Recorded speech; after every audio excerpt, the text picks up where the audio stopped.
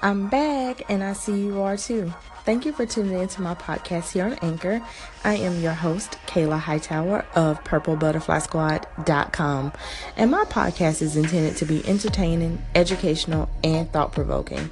Please share with friends and family. Happy listening.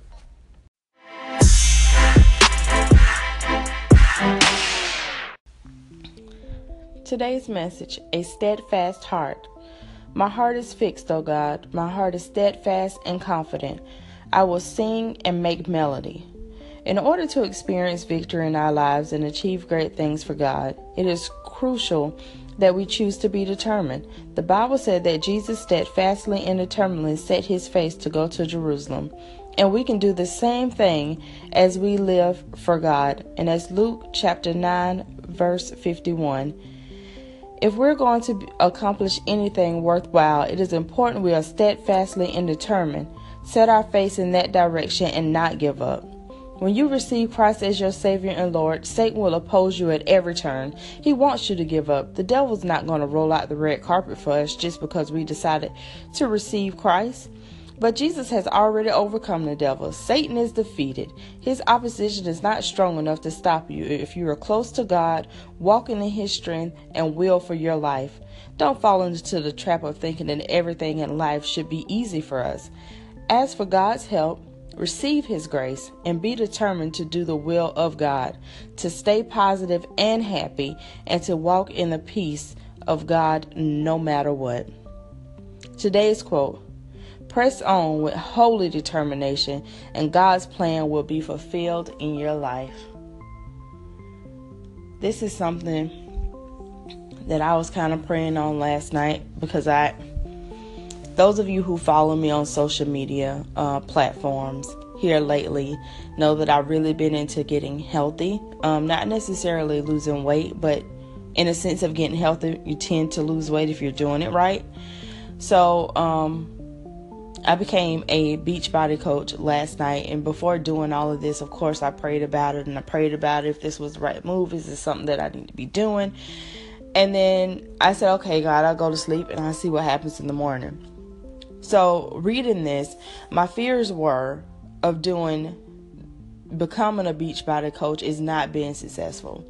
That was my fear of not being able to help other people achieve their goal of healthy lifestyle, whatever that may look like to them. So I was really concerned about that because I got into it not only because I wanted to get healthy, but I want those around me and those in my circle to be healthy as well, because I want all of us to live for a long time, as long as we're supposed to, obviously.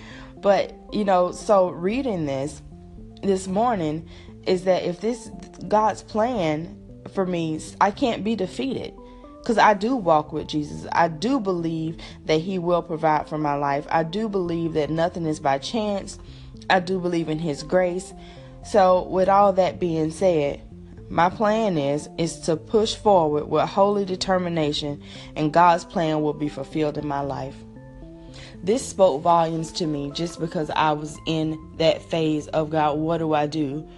What happens if I'm not successful? Is this really what you want me to do?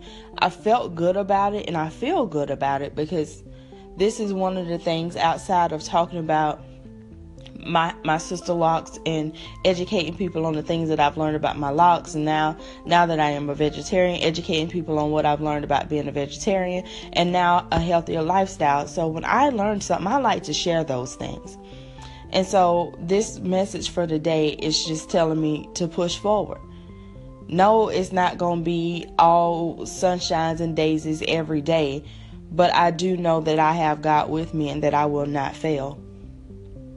So if you have something in your life that you are on the fence about and you're not sure about, take the time and really listen to this message today. Let it sink in with you and see if this and any parts of it resonate with what you're going through today in your life.